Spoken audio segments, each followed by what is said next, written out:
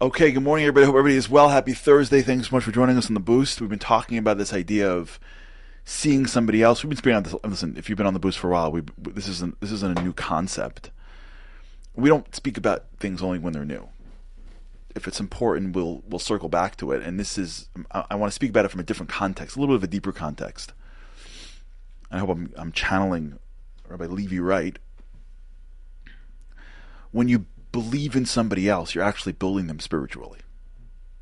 Like I want you to see that. I'm trying to see it myself. Nobody should think in any way that I've gotten anything.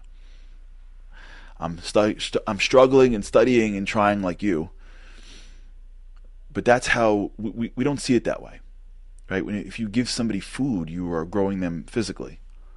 Nobody, no normal parent would ever refuse their children food because they were mad at them or because they were disappointed in them.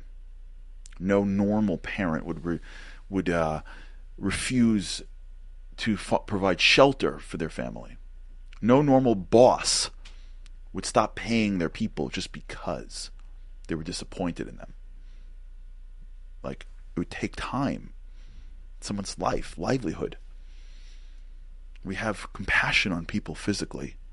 People are constantly creating charity campaigns and giving out food and homeless shelters and soup kitchens and chesed organization. There's tons of stuff that take place because we understand that when you deprive somebody physically, it's the wrong thing to do. Well, guess what? You can deprive somebody spiritually by withholding love, by withholding compliments, by withholding seeing them and not believing in them. It's an incredibly important insight in life that I was taught, not that I own, but I was taught. When you take the time to see the best in somebody else, when you take the time to connect to them, you're not just like doing the right thing because it's getting you more. You're actually breathing life into people. You're actually building them up. I was talking to somebody a few days ago who quit a job, very successful individual who quit a job. Why? Because she was in a company that the division worked incredibly hard through the year. At the end of the year, the CEO gave his toast for the year at the holiday party. They had the best year of their lives, the company, and he basically said it all comes down to sales, to the sales department. And she's sitting there having run an entirely different division, killing themselves all year, creating an infrastructure, right? Doing everything behind the scenes so this company can thrive. And the CEO said, sales. And it dawned on her that she didn't even think he knew what they did. And she watched the face of her group drop.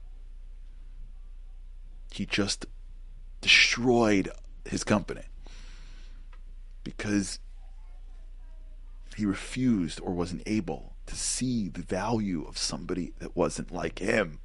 He was a sales guy. When we withhold our support for our family that doesn't live up to our expectations, and we think what it's doing is it's building them, it's not building them. That whole way of disappointment to build up only works. It almost never does. If it would ever work, it only works when you give them so much love that when you don't give them a certain amount of love, they feel the difference. But if they're used to you being disappointed and thinking less of them, all you're doing is putting them in a position where they're going to be incapable later on of being the people that they're meant to be. And we're human beings, all of us.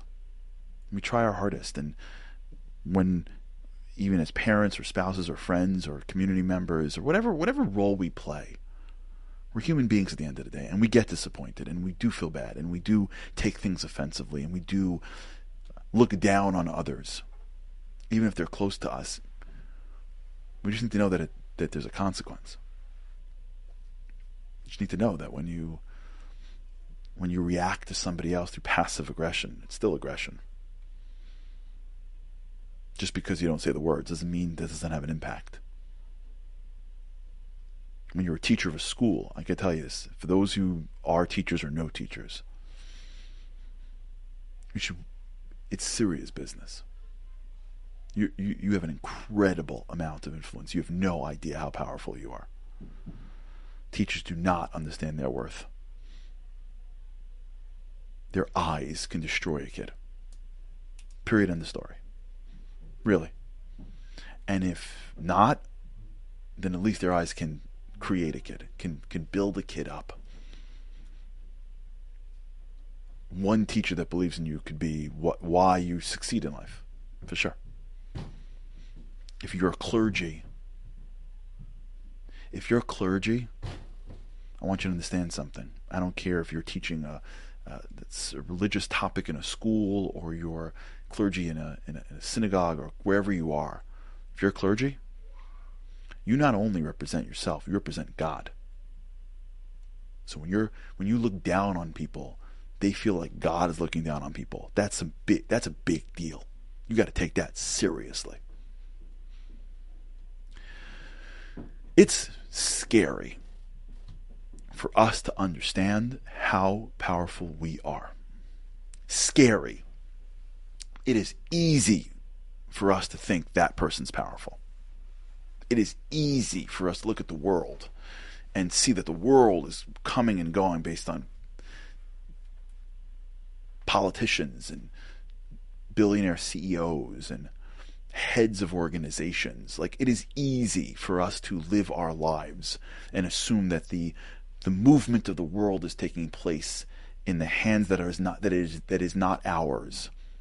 It's not true. Period. It's not true. Whether you want to believe this or not, it's not true. You have an incredible amount of power on other people. Period. I don't care what your circumstances. You interact with people all day. Whether it's the train guy, whether it's someone you're related to, whether it's someone who works for you or you work for, it don't matter. It don't matter. Especially now. Even if you're sitting in a cabin somewhere in Alaska, you're interacting with people. And you have the ability to infuse in them spirituality. You're not going to give. Yeah, you can actually. I think you can build them up so they can actually have a capacity to be givers, to be happy, to be excited. You can encourage them. You can see the best in them. You can go beyond yourself to think about the way they see the world. You can give them the benefit of the doubt, even though you would never have done that. But you're not them, and they would never have done half the things that you do. We don't understand how each mind is so different. There's some minds that see the world so differently than ours and struggle with things that we don't even know about. There are people with anxiety that have anxiety about things that we don't even realize, but they do. And when we withhold our love and support for them, it only hurts them. We think we're helping them? When you realize how powerful we are and how meaningful life can be at our fingertips, if we're just willing to go past the great me, if we're just willing to just go beyond ourselves a little bit, the vast, incredible spiritual world has so much to give us and to give them. It's a different life. Same body, different life. Because your perspective shapes your reality. And the perspective of going beyond self shapes self. Just what direction you're in.